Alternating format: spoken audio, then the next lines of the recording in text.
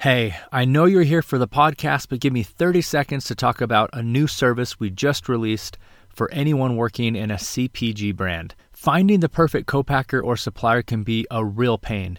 You spend hours Googling options, texting your colleagues, asking around different Slack groups, and still you get nothing. That's why we created Fiddle Connect Consulting, a done-for-you service that does all of the hard work of finding your dream co-packer or supplier. Best of all, it's 100% guaranteed, and you get 3 free months of Fiddle inventory operations software included. Interested? Just go to lp.fiddle.io/FCC. That's lp.fiddle.io/FCC. Now, on with the episode.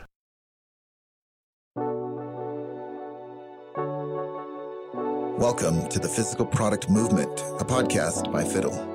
We share stories of the world's most ambitious and exciting physical product brands to help you capitalize on the monumental change in how, why, and where consumers buy. I'm your host, Ken Ojuka.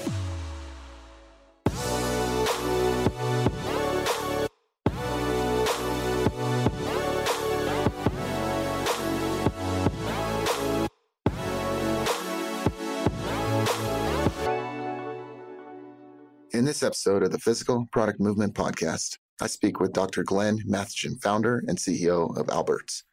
Alberts is a company that makes smoothie and soup vending machines. These machines can be placed in offices, in schools, and hospitals, and gyms for a convenient and healthy alternative to packaged product. Glenn tells us about his journey from university project to seeking and getting his first investment and launching and scaling his company. Glenn is a wonderful European entrepreneur who is very driven, definitely knows his stuff, and he's a wide open book. He shares some lessons on the similarities and differences between producing a physical machine and producing a packaged product. He is a great guest with tons to share. We hope you enjoy. All right. Hey, Glenn, thanks for joining me. How you doing? Hey, Ken. Yes, I'm doing fine. Thank you very much. Thank you. It's the last mission of the day here today. It's late over here in Europe. That's right. You're in Brussels. Is that correct? Yes, correct. Brussels, Belgium. I come from the north of the country, and in the last 13, 14 years, I'm living in Brussels. Yeah. Well, hey, thanks for jumping on. I know it's just a little after 10 o'clock p.m. there, and so thanks for making time. No problem, man. We like to kick this off by just going over a quote that's impactful to you, and maybe something that you like to live by. Do you have one in mind? Yes. So I thought about it last week, and actually the quote that it's not really a quote, but it's my dad used to whistle every time when he came home. So I remember as a kid, I was in the sofa or I don't know what, playing around in the house. And when my dad opened the door of the car after work, and he was just whistling while walking through the door. And that impacted me big time. I guess genetics also play a role. But I do have to admit that serotonin levels in my head are in a general day on the high side, Nice. resulting in a kind of positive mindset. And I think it comes from that attitude. So that it has always stuck with me, and still today. Yeah. So the whistling. I mean, what did that mean to you? I mean, just that he's in a good mood. Is that what you mean? So yeah, I guess what it meant for me, or what I took away from it, is that with a positive attitude, life is really on the brighter side itself already. And of course, that's not always easy, and some people are in a very painful position, most definitely. But I think in general, trying to look positive on every side of life is something I took from my dad. And that whistling somehow for me was like the symbol of it. Coming home, probably also had a lot of shitty days, and probably was also not always feeling great. But just that attitude of saying, "Hey, I'm here, I'm home. How is it all going?" That always stuck with me. That's great. That's great. So for those who don't know you and haven't heard of you, do you mind explaining a little bit about your background, and then just tell us a little bit about what your company does? Yeah, sure, no problem. So my background, I come from a small village. Village is called Essen, a small village in the north of Belgium. And I grew up really with let's say youth or years, which were kind of without any worries or anything on that side. I grew up in a nice atmosphere, playing soccer a lot, going to a Latin school at that time. I was pretty strong in mathematics, and learning for me was pretty natural, or like it was kind of always relatively smooth. So in town, in the little village, they said smart kids, they go to the Latin school. So I ended up in the Latin school doing the maximum hours of mathematics I could take within that Latin environment. I very quickly knew the whole Latin wasn't anything for me, really, but it learned me how to study, let's say. And then I quickly after was really sure that I wanted to do science, mathematics, and everything around that. And so then I ended up in studying engineering, electromechanical engineering. I headed off to Brussels, which is not the typical choice, although it is the capital of the country. It's not the typical choice to go study. There are other study cities like Leuven, Ghent. But somehow I also discovered now after 32 years that I always tend to do things a little different, or my tendency or preference goes in that direction. So I really wanted to go to the capital. I had 2 days introduction here at university, and I went the first day. Then I had a big party with the only person I know in whole Brussels. And then I said, yeah, this is a great city. I want to be here. So I started studying here. And then I thought after university, I have to go out here as soon as possible and go work in the real life. But I actually ended up staying. Of course, I did a PhD there. Pursued a PhD in robotics, and then that became a double PhD also at the University of Pisa and the Research Center at Genova, which are both in Italy. So that was super interesting, really amazing researchers I've met. My tendency always goes towards new things and new challenges, let's say. And that was the same in the PhD. Relatively young professor at the time, today still, but he came to me and he said, okay, Glenn, I have this master thesis in mind. Don't you want to do this? It's a total new topic.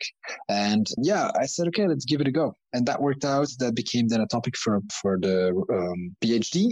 And then he got a really big grant on that topic, which allowed us to have a lot of resources, more researchers. I got a personal grant then.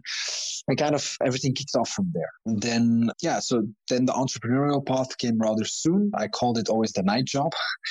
Together with Hans, we got a first startup. That was back at the time it was new, but now not anymore. It was photo booths connected to the web, pictures on Facebook, Instagram for like corporate purposes. In the beginning, weddings for friends, and then corporate purposes like marketing. That evolved from day job to night job to day job. Like it was kind of fuzzy at a certain point. Then we started what is today now Alberts. Maybe some more about that later. But that startup really took a lot of time, a lot of energy already at the beginning because it was kind of a big mission.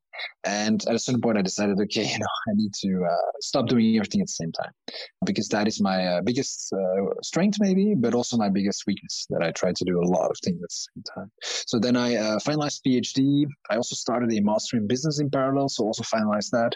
Then the first startup was sold, and then all focus got to Alberts, although I still hold a 10% small position as a postdoc at the University of Brussels. So that's kind of the journey, let's say, until Alberts.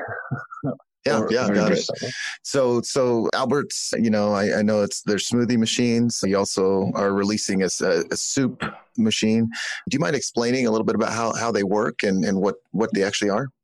Yeah, no problem. So I think most people are familiar with vending machines. The vending machines, they distribute a Coca-Cola or they distribute a Mars bar or something like a snack.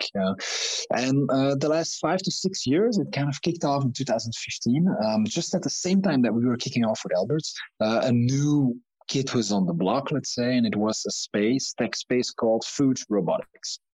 Now, what's in the name? Basically comes down to that these vending machines that are rather rudimental at the start, they kind of start advancing. They start preparing fresh meals. They start preparing fresh snacks, starting from fresh ingredients, frozen ingredients, and a whole variety of concepts actually came out of there. And so we, at the time, we had no idea that this was becoming a tech space or whatever. We didn't know anything about it. We just had the idea, can we produce a fresh and healthy snack from a kind of vending machine? And can we apply the robotics technology that we have learned and the principles that we have gathered over the years? Can we apply it to this field, which is then food? And so what we do is our mission is to make a healthy life the easiest option. And so we do that by having a machine. It looks like a vending machine, a bit wider. And in the vending machine, you see pure fruit and pure vegetables. So you see blueberries, strawberries, you see chunks of pineapple, chunks of mango. And within 2 minutes, we turn these raw ingredients, we turn them into a personalized smoothie. Or soup. And personalized, it means that we start from your choice in the app. You can, even up to the gram, decide what you want in your cup. So let's say that is the rough framework. You see your fruits being gathered, you see them blended in your cup, and it gets out. Same for the soups. There, of course, we heat them as well. So we try to make fruit and vegetables easy and sexy. I like that. Yeah, I was really excited to talk to you actually because, first of all, I'm into manufacturing and I like the space a lot. And the question I'm always asking is, who is it that's actually making these machines that then makes all the products, right? And so for me, I've always had a long running interest in these machines. I think your business is interesting because it's almost like you're taking some of those machines, from the manufacturing floor or facility, and you're shrinking it, and then you're taking it directly to the consumer in the space where they are. Yeah, exactly. And so I guess if we were to think about it that way, a lot of the guests that have been on this podcast are CPG brands or manufacturers. What do you think are some of the differences of distributing your product in the way that you do it, right? Like through a vending machine versus, one of the options I'm sure that was on the table is you can make all these fruit and, these fruit smoothies or these soups, you can make them in a factory setting and then distribute them, through retail. Definitely. But you guys kind of took a different route. What do you think are some of the advantages? What were you trying to accomplish, when you chose this route? Yeah. Now that's a great question because it gets actually to the core of like, why did we do it? Why did we do all this effort, all these years to make basically these machines? So for me, it starts from the very fundamentals. At the start, when we started Alberts, we said, okay, what do we really want this machine to do? Not think engineering, but like, what do we want from values out of it? And the first thing was that whatever needs to come out needs to be really healthy. And the second thing was that whatever needs to come out needs to be transparent so that people can really trust the product. And that both touches the core. So I believe that a lot of the food we eat is actually not so nutritious. And that doesn't only mean that it can be full of sugar, fat, or salt, which are kind of like the three devils to fight in the food world. But that can also mean that you lose a lot of your minerals and your vitamins in all the manufacturing steps in these factories. It's not really normal that your fruit in your smoothie is good for like 2 years. That you lose a lot of nutritional value there. So I think where we are different is that we try to take the raw ingredients and that we basically try to have zero food waste and we try to have as minimum of nutrients lost. Zero food waste we reach by having frozen products. So the full strawberries are frozen when they're visible, the full berries as well. So we don't need to throw anything away. It's non-perishable. And then secondly, in a frozen state, these ingredients, they tend to keep their nutrient levels up and running. So that is very favorable to serve a drink in 2 minutes that has all the nutrients inside. I think the last commercial side then more, so this is more like on the health side and what is inside, but then on the commercial side, if you still need to make your product, you have the opportunity to personalize it. If you personalize it, you trigger what I've been referring to as sexy, or you trigger an interesting point with the consumer, and that opens the relationship, a direct-to-consumer relationship. I always say it a little bit challenging, like who has a Coca-Cola app? Not that many people, because if I just order a Coke, I buy it. But at Alberts, we see at certain locations over half of the people going through the app to order. Why? Because they make their own recipes and they like it and they save these recipes. And that opens a D2C, direct-to-consumer communication channel, which is pretty hard to get if you're just, or not just, but if you're a CPG product, it's pretty hard to get that relationship starting. So I think these are like the core elements why I think we're different. And luckily it touches a little bit on the value side, but also on the commercial aspect there. Right. Yeah, it does touch on the unique value that you guys bring. Yeah. So I'm interested in these recipes, right? So could you give us an example of a recipe somebody might save on their phone and then, reuse later? Yeah. So I'll give you, like, in the beginning, we were testing at a big retailer here over here in Belgium. And so we were literally testing like everything possible because we had no experience with the machines, no experience in the field. Like we didn't know anything.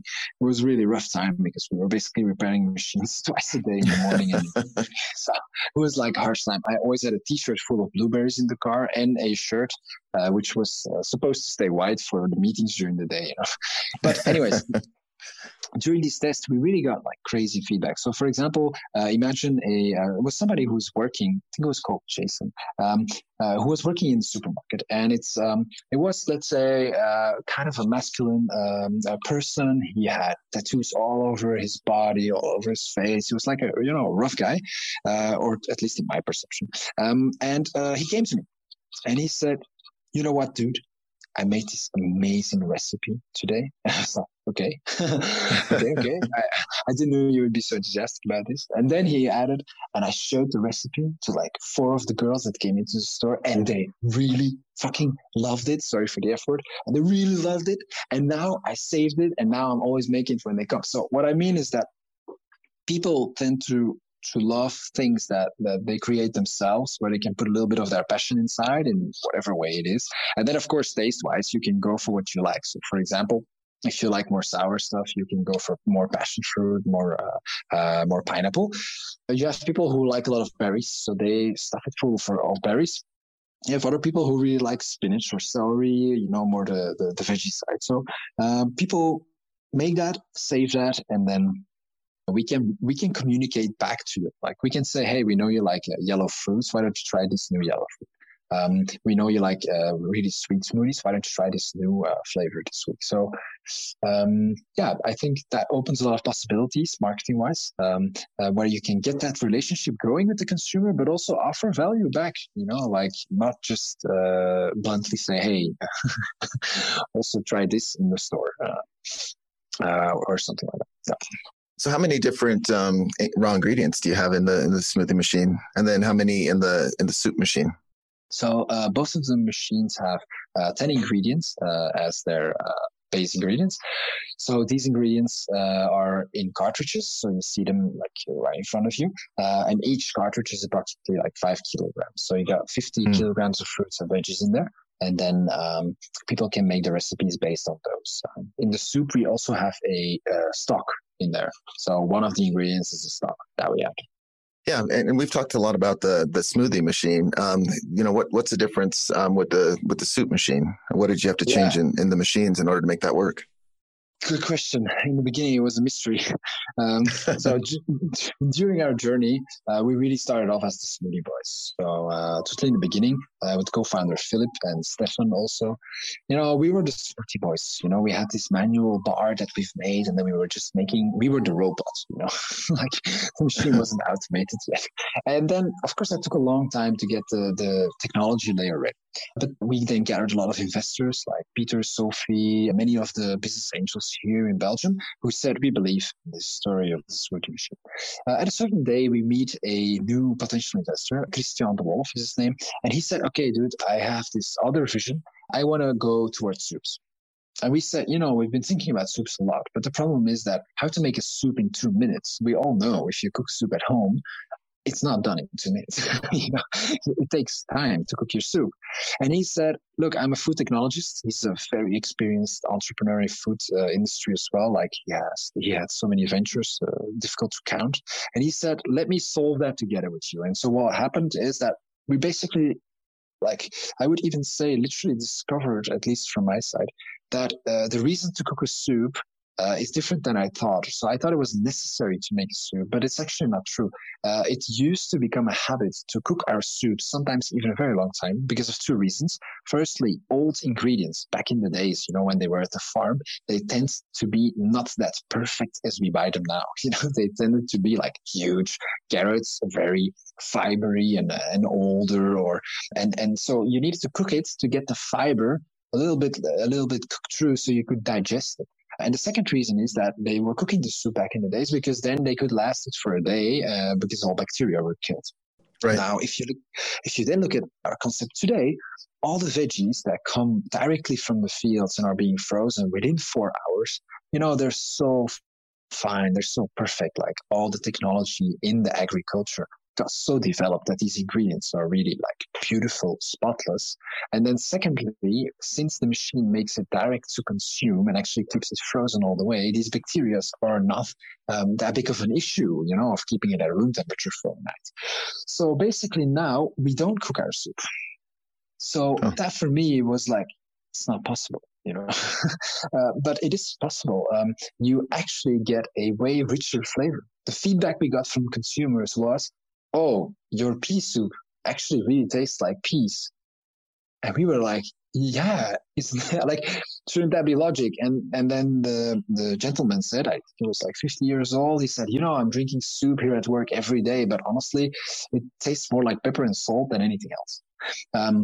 And that's true because we kind of cook it through a lot. So the taste flattens and then we spice it up.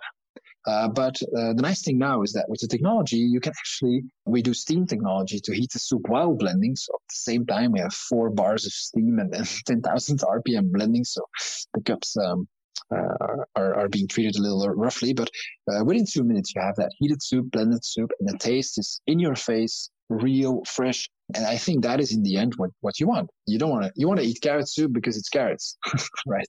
Not because it's soup. And not because it's just salt and pepper, right? Exactly. Yeah. So super pleased with that outcome. It was very unexpected for myself. So I'm curious about the name, right? So Alberts, what's the story behind the name? So the story goes that we're sure we're not Einsteins, but we do believe we can be Alberts. It kind of relates to, of course, Albert Einstein then. Let's say one of the most intelligent persons that ever lived. At least if you dive into the imagination, the guy must have had to think about everything he came up with, and then the mathematical intelligence to translate it.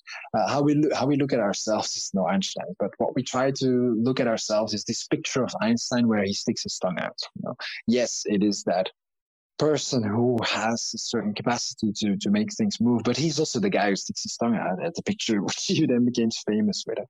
We felt at the time, we really felt relating to that. Yes, we work very hard and we try to do smart things and combining different technologies, but at the same time, it's still us, we want to make fun.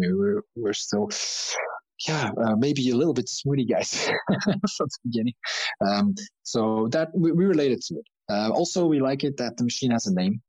It is already very personal to get to a machine. So like you can relate more.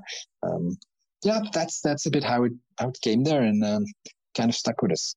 Yeah, I like it. So you mentioned investors. So just switching gears a little bit, you mentioned investors. When you first approached them, with this idea, what do you think it was that got them excited about investing in your business? That's a very good question. I have no idea. No, the first investors was business angels. They were known in the industry of food. Okay, so they did have experience in food, and one also had some experience in vending. So it was not out of the blue. But I think what got them excited is that we were like at the time, but now still like we were very fresh on the block. We dared to dream big. But at the same time, we were hitting the right nails at the time, healthy, fresh, personalized, it's all buzzwords actually, but it's all literally inside the concept, almost literally translated into the concept. So I think that is what touched with them. But it's funny you ask actually today, because I was today still with an investor who came with us in the 3rd round. And that's even the 3rd round, that's not the first one. And he told me today, actually, when I invested, it was only about people. It was only because I believe that you guys could make something happen that makes sense. But it's always, he said, in the beginning, what is there? There's the idea and there's the people. So it's people. So I think they choose based on energy. They choose based on determination. And I think that is in the end what makes a choice. What makes a choice. A gut feeling, I would say. I would need to ask them, but I'm pretty convinced they would point in that direction. Yeah, makes sense. Well, I mean, and definitely with your background, with double PhDs and all your experience, even in I'm sure the experience building machines for photographs. I'm sure Yeah. that was a factor as well. You knew what you were doing. Yeah, definitely. But yeah, and this was also in the time when I was still doing everything in parallel. So. But no, definitely.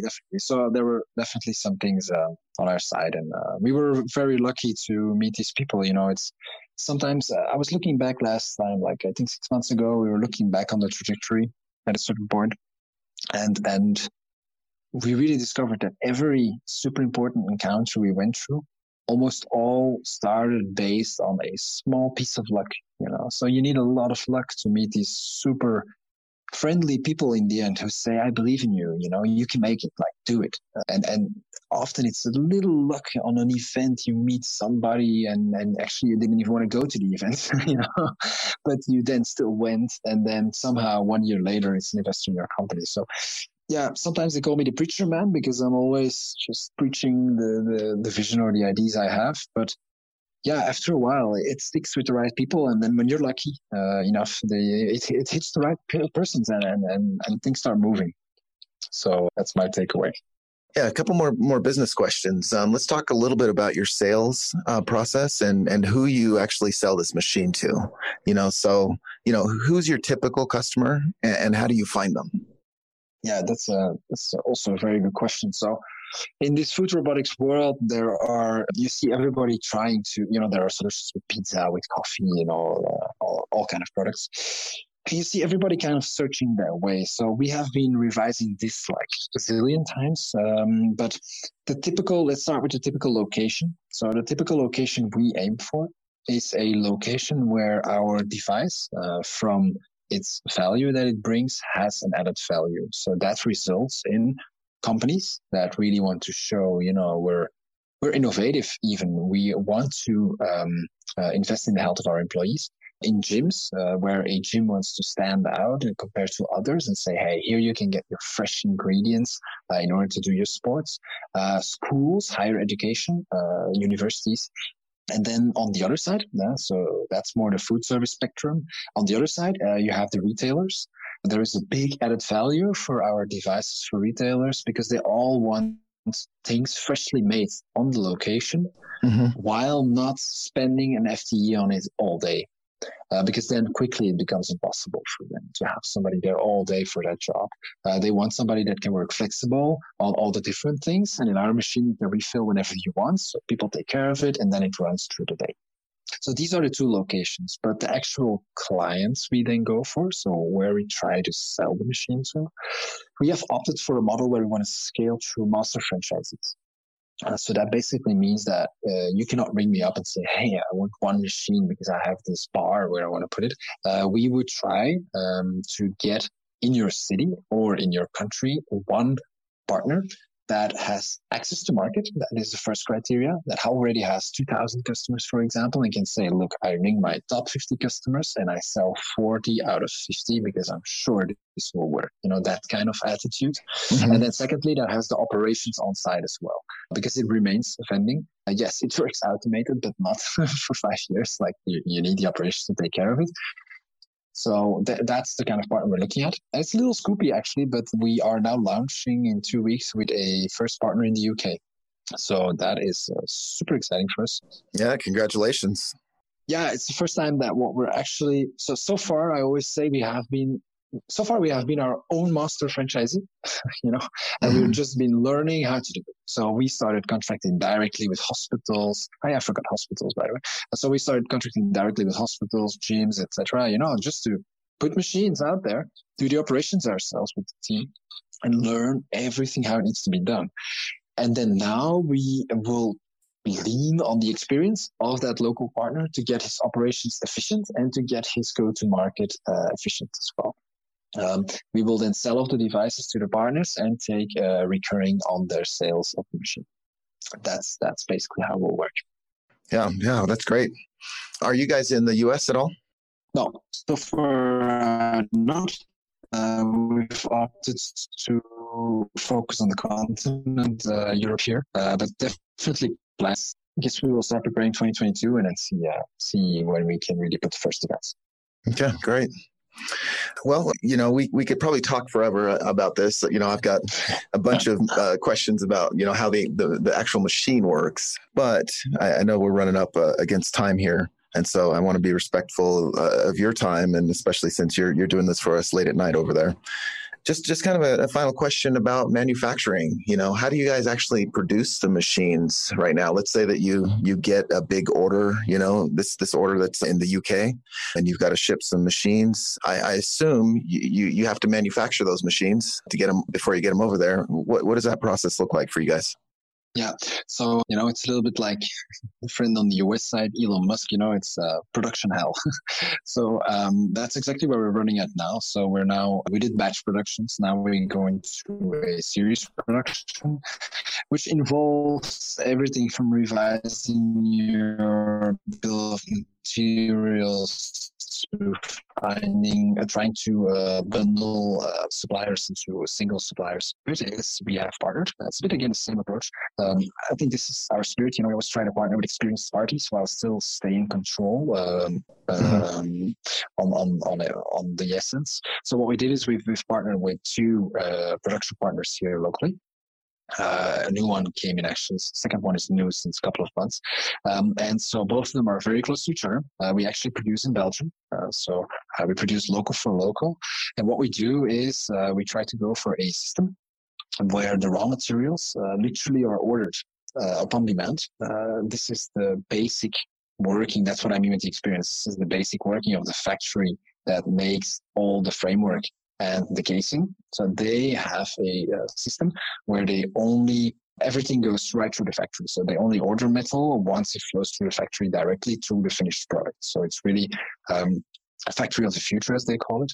So everything's digital, everything's optimized. So that means that we have no stock on the side of frames or anything. It gets through the factory if we need it. Then, of course, on the more fine mechanics side, the robotic side, let's say, we do have some sub-modules that we prepare up front. And then once that raw framework, that's 30 kilometers to the second factory, once it arrives there, we install all the fine mechanics, all the hydraulics, freezer, and then that gets all connected, tested out, and then basically ready, then ready to go. So sounds easy, but it's a hell of a lot of work. We try to digitize. It doesn't actually sound so easy to me. So that's pretty impressive. The beauty is that, now, technology is advancing at a rapid pace. So we now have a company here in Belgium as well, also a local partner that has a digital work instruction platform. So the beauty is that both factories and us, so it's a three-party collaboration, we all will be live in the same work instruction. So if something changes on some side, it will be directly uploaded and ready for all partners. So that's our trick, let's say, to try to scale very lean and try to start producing lean. Of course, if this goes bigger, we will at a certain point need to move to a central location where we do the stuff ourselves. But rather than building a gigafactory, we try to work with partners that already have their business, and we call it the microfactory. It's our little system to get to that. But there's still a lot of work on that front as well, so it's far from done. It's far from done. There's a lot of optimization still to be done, and a lot of testing, frankly, to start that first series production. So, I mean, we're far from there, really. But we got a lot of support also from these partners. Like one of the two is with us already for 2.5 years. I still remember I arrived with them and I said, okay, look, we will be working here like a lot. Okay. And he said, like, what do you mean? That's okay. I was like, no, but I mean, we will be here until 2:00, like probably for the next 3 months. And he's like, oh, okay. Yeah, we can make that work, he said. And then literally, now it wasn't always till 2:00, but literally when we ran against deadlines, their team came back to close the factory and put the alarm on. So we owe them X more, they're called. We owe them like big time, just as our technology supporter, Voxdale. Same there, man. We have been using I said the first meeting, is it okay if we have an office here? And frankly, we never had another office. We just stayed there and we just camped there for 4 years, saving costs by sharing the office, etc. So we owe them big time on their commitment to say, yeah, sure, you're welcome, join us. Without that, it would have been very hard for us to move step by step, because that's really what we did. The team grew step by step. We had so many people that put so much energy already into this project from our team side. And then we had these partners, so from technology provider towards the manufacturer, but also on the ingredient side, people that have been helping us a long time on the supplier side.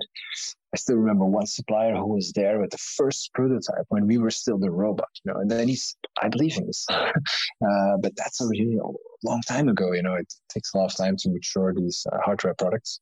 So there were so many people that kept on believing in this, in the concept, in the project, in the team. So we owe them big time for always staying there with us. Definitely. Yeah. And I think you're touching on a point that we see often in our business is, this isn't just your manufacturer, this is a partner, and your success is really, really, dependent on them doing what they say that they're going to do, for them being flexible with you as your product changes, as your process changes. So just a quick question, maybe you could give us some tips on, what you look for in a manufacturer, right?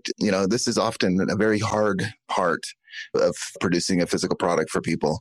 What are some of the things that, you'd look for, or maybe what are some of the red flags that, would cause you to not go with a certain manufacturer? That is a beautiful, beautiful question, really, because it is firstly not easy. And secondly, it usually is quite an important choice where you cannot run away from that easily. It's not like, I'll just buy it somewhere else. It usually involves big changes.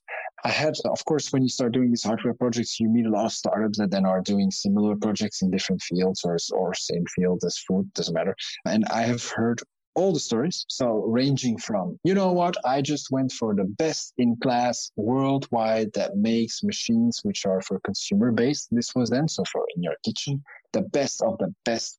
Started working with them. They are like the leaders. And then it went horribly wrong, up until fights about patents, up until bills of 3 million that all of a sudden are received in the email box, where they start breaking up.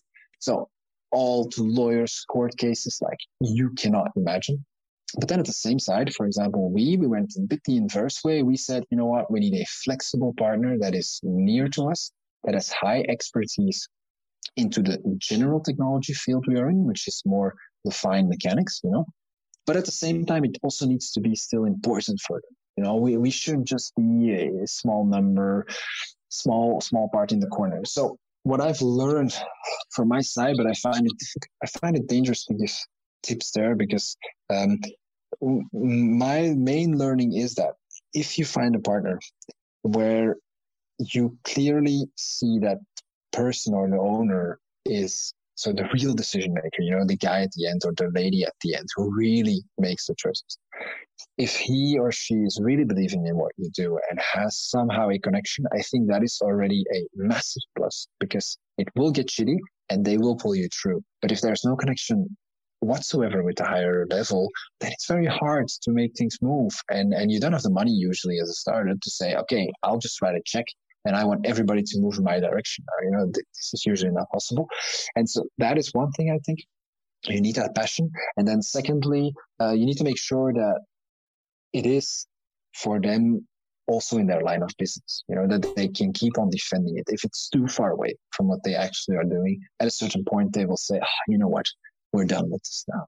We want it out. Last part, maybe, I think it's still an advantage if the production partner themselves have still a lot of different skills under one roof. So what I mean is that if their standard business, for example, is actually 90% producing one type of machine with one type of technology, which they actually only screw together because most of the parts come from a supplier, they will probably lack a lot of knowledge that is required to fill your gaps with their flexibility. So they can have the mood or the passion to be flexible for you. But if under that roof of your manufacturer, there are different skills missing, they will very quickly have to insource that. And that will just cost hard cash. While if they can do it with their team, they can say, okay, let's cover this up a bit. This will take us a month, but okay, it's okay. We'll take care of it. Let's meet each other in 2 weeks and we can advance again. But if they need to hire in-source engineers or I don't know what processes, it will cost them hard cash and you will quickly run up in trouble. So all in all, I think these 3 things were for me the deciding factor. But maybe this circles the meeting or the podcast. Then I think, like I said in the beginning, just like that investor in the end also has partly a gut feeling to say, okay, let's just do it. I think with the first manufacturer you go with, it's a little bit same. I think it's a little bit the same. I just believed I believed the word of the owner of the company who has told me, I'll take care of you and I'll try to really do my best in every way to be a good supplier for you. And I know your weak points. You were honest to me, and I'll always be trying to get honest to you, and we'll try to get through this together. Now, if you can start like that, that's really important. Yeah. But again, every startup is different. If your startup raises 25 million to build the next consumer at-home device, you maybe still end up better with that best-in-class worldwide. You see, so it's. I think it's very diverse. And maybe a last point, sorry for talking long about this, but no, you're fine. All the memories come back. I've also heard horror stories of going far from home. So I'm definitely not against far from home. I've met my girlfriend in China, so it's okay. But but what I mean is that if you're still in the uncertainty zone where really your product is still super uncertain, everything's changing almost like every day, it really helps if it's close to your home, or close to where your team is. I don't mean your home, but close to where you're operating. It really helps because you can be fast. You can drive there. You can solve problems on the spot. If you then have everything over internet or everything over long boat trips, or if you have to fly it inexpensively, it's just very hard, to move fast forward. But again, if your product is mature, if your product is maybe not super complex, and you find a producer somewhere else, then that's certainly fine. But my experience was we had a pretty bulky machine. I mean, we're not a smartphone or not we're kind of a machine. It weighs a lot. It has a volume. There is a level of complexity. Do it at home. Do it at home. The first volumes will be relatively small. We're not making 10 million iPhones. So do it close. And I'm super happy that we did that. And we had an advisor back in the time, and he also told me, look, he said, I swamped 25 million into a project with one of the big food companies. It was also a vending project. And totally at the end, he said, after 5 years of work, when the production lines with the best manufacturer of Europe was ready to do 10,000 machines a year, totally at the end, we somehow discovered, oh, you know what? Actually, the concept is not really working so well. Consumers don't really Wow. like it. Let's just stop the project. And I had this exact same advice with the exact same number, only the one said 25 million, the other said 28 million, of another really big brand that everybody knows at home, also with a training project, which had the exact same experience, but just with another manufacturer probably. But I mean, it's the same mindset. So that guy told me, you know what? Whatever you're going to do it step by step. And if somebody tells you you're slow, it doesn't matter. You're going to go step by step, and you're going to try to always make the next level up and always change again what you need to change. And I'm not saying we couldn't have done it faster, because definitely we would do it faster now. But I think that step-by-step approach, and not thinking we need the best manufacturer or we need this or that, I think that was still a very good choice. But again, I find it dangerous to really give hard advice, like always do like that. But I hope the finer insights can help maybe make the choice. Yeah. No, I think that those are really good tips. And not only in the vending machine or electronic space, I think that those principles also apply, for the average, CPG brand that's out there just looking for a manufacturer. You hear a lot of the same horror stories. You hear a lot of the same challenges with working with somebody. And so I think those tips make sense. Yeah. No, okay.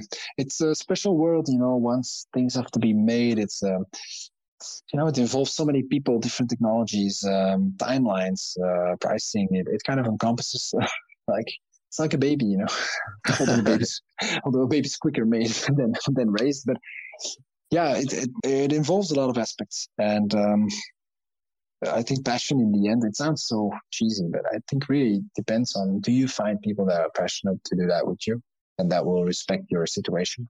And do you have a clear view on their interests? Then that is already like so much. That's already like, because it's not so easy to get the real interest of a company, because of course they will say, hey, we will do this job for you. Right. Of course, let's do business. We're open. Of course, they all want to do business. But yeah, getting to the core. And I think there it does help being a startup, because you can ask in your naiveness, let's say, or in your sugar-coated naiveness, or in your sweetness even, or your cuteness, you can ask any blunt question you want, which is maybe a bit harsher if you're in a professional, big company style of thing and you're there with 6 colleagues. And as a startup, you can pretty much just say, dude, I want to know this and that. And I want like, will you be there for me at night? And you can just go. So do that, I think, because they will appreciate it. They will appreciate it. Well, let's wrap this up. We have a quick fire round. I've got 4 questions for you, and just okay. Tell me the first thing that comes to mind. What's one tool or resource that you feel like that's been very valuable to you that you couldn't live without? First thing to my mind is the team. It's not a tool, a resource, but it's like the essence of it all. If the team is not moving, then it's super hard to get anything done. You're more. I'm guessing you're hinting more towards the material products. But the only thing it's all good. I think team's a great answer. But yeah, okay. Go ahead and finish your sentence. No, I just want to say I'm super non-materialistic. Like my only possession is a bed. So I have nice. I have I'm not really that kind of guy, but of course, yeah, the phone and the laptop these days, if you don't have that, totally. What is one book that you could recommend that's helped you a lot? That is also a very good question. Last decade, I didn't went into reading a lot anymore. I went into sourcing a lot from the web, like a lot of articles. So no, I don't have any fresh book for you, man. What I would recommend is for people to dig on the web a little bit deeper than the traditional news source. There are many, it's very dangerous to dig into the fake news websites, as they call it these days. But I really recommend read a bit further than the normal news, because it's not because then you discover the truth. I don't want to go all political here, but I just want to say that it's super interesting. There are so many research journalists out there, which is so rare to get in touch with these days, or it feels so rare, because everything goes headlines, flashlines. But there are so many research journalists that write beautiful stories, almost literally like a story where they were digging into something and they want to tell you all about what they discovered in XYZ. And I feel that almost got out of the general spectrum. Like it feels like it's not mentioned anymore. But these research journalists are so important because they are the ones with freedom to dig, or at least enough freedom to start digging. So I think, that to me is a huge source of information and almost stories, because I feel like I read the story they went through, to get to know that topic. Sure. So I was really like a story. And what's one piece of advice that you'd give to your 21-year-old self? To my 20-year-old self. Okay, it is also cheesy, but I'm going to say it. Yeah. I'm going to say it. So recently I got a baby, and I always thought I was always the one, I'm always busy. And I still am today. But there was one person that gave me, it's an entrepreneur actually that I know. And he, at a certain point, I knew we were getting a baby. We were super happy with Vera. And everybody gave me the direction like, oh man, everything's going to change now. You're always busy, right? This will be hard now. And I was like, oh shit. I was actually happy, And then there was one guy, and he told me, he said, it was super hasty in the hallway. He told me, oh, Glenn, by the way, if everybody tells you that things will change and you cannot hunt your dreams anymore, fuck it, it's not true. They also told me, and I discovered it's not true. And then he was just gone again. And you know what? That is so true. Of course, you need to have enough luck, let's say, to get along well with your partner as well, to do the job of 2 of you, because if you're solo, I think it's really a challenge. But what I really want to say is that I always thought oh no, I have to wait with that because that will ruin everything. But it's inverse. It inspires. It's super supernatural, super emotional, and also it opens so many conversations with people in a spectrum which I was never in. So really, babies, they don't ruin the fun. That's what I would say. So maybe like 21 could be early, but at least at 21, I would say it to myself and then start considering it a bit later already. And then last question, who's one person in your field of work that you would love to take to lunch? In my field of work, well, I already mentioned his name. It's also cheesy and typical, but I really like Elon Musk. It's a guy to mention many things about, which are on the negative or on the crazy side. But dude, I just like him. I think he's doing amazing stuff. I think it is the word that he always used is like things need to be exciting and inspiring. The story he always uses for SpaceX, but I think it's true. I think in many ways, he is very inspiring for somebody who's doing today hardware or anything that links from hardware to software. And dude, I just love him. I think he's doing cool stuff. I also have many doubts, technology-wise and scientific-wise, about some stuff. Is it all that good? But that is another part. I think at the minimum, he's extremely inspiring. And I would like to share that meal in order to see what's up. That would definitely be an interesting conversation, wouldn't it? Yeah. That would be really cool. Well, just wrapping up here, do you have any final pieces of advice that you'd give to those that are in the world of physical products? They're making something, what would you say to somebody else that's out there doing that? So I would say do it. That is the Nike slogan, of course. But no, I think really my main message would be, just try to basically, sorry, I'm stumbling upon the words because I think, am I old enough to give that advice? But I guess looking back for me right now, my main advice, and it reminds me of a class I gave a month ago, was with students who were in their first bachelor. So I think my main advice would be, people tell you that focus is everything, and that is true. And definitely in the hardware world, because everything takes time. So if you start doing 25 things, then it takes a lot of time combined. But I think in the beginning, and certainly when you're younger, I think there is a lot of time to do a lot of stuff in parallel, to learn a lot of stuff, to experience a lot of stuff, because the hardware world today is never only hardware. It gets linked to software. So you need to know stuff about that. You need to learn stuff about consumer. You need to learn stuff about business. So there's so much to learn. So doing a lot of parallel stuff at the same time, I think is necessary to get that more holistic picture. But it is true that at a certain point, you really need to say, okay, now I'm almost totally messing up everything in parallel. Now I need to focus. And then you need to grab one thing and go for that. But what I gave to the students at that point, and I saw them smiling behind the Zoom, so I think they could appreciate it, is really that you can do for a long time a lot of stuff in parallel and experience and learn, and then at a certain point grab something by the balls and go for it. And that for me was then in the beginning so messy with the PhD and everything together. I was so lucky that my professor let me do, because if he wouldn't, then it would have been very difficult. So thank you, Bram. But yeah, so that would it be. You can do a lot of in parallel, and I even think it's necessary, but at a certain point, you need to grab something and then go for it. For me, that's today Alberts. So yeah, that would be that. Well, Glenn, I appreciate it. That's a great note to end on. You've been an awesome guest, and I appreciate your advice and just sharing your journey with us. Thank you so much. Right. Thank you very much, and good luck to everybody, and hope to speak to you soon again. Thank you. Okay. Yep. We'll see you. Bye.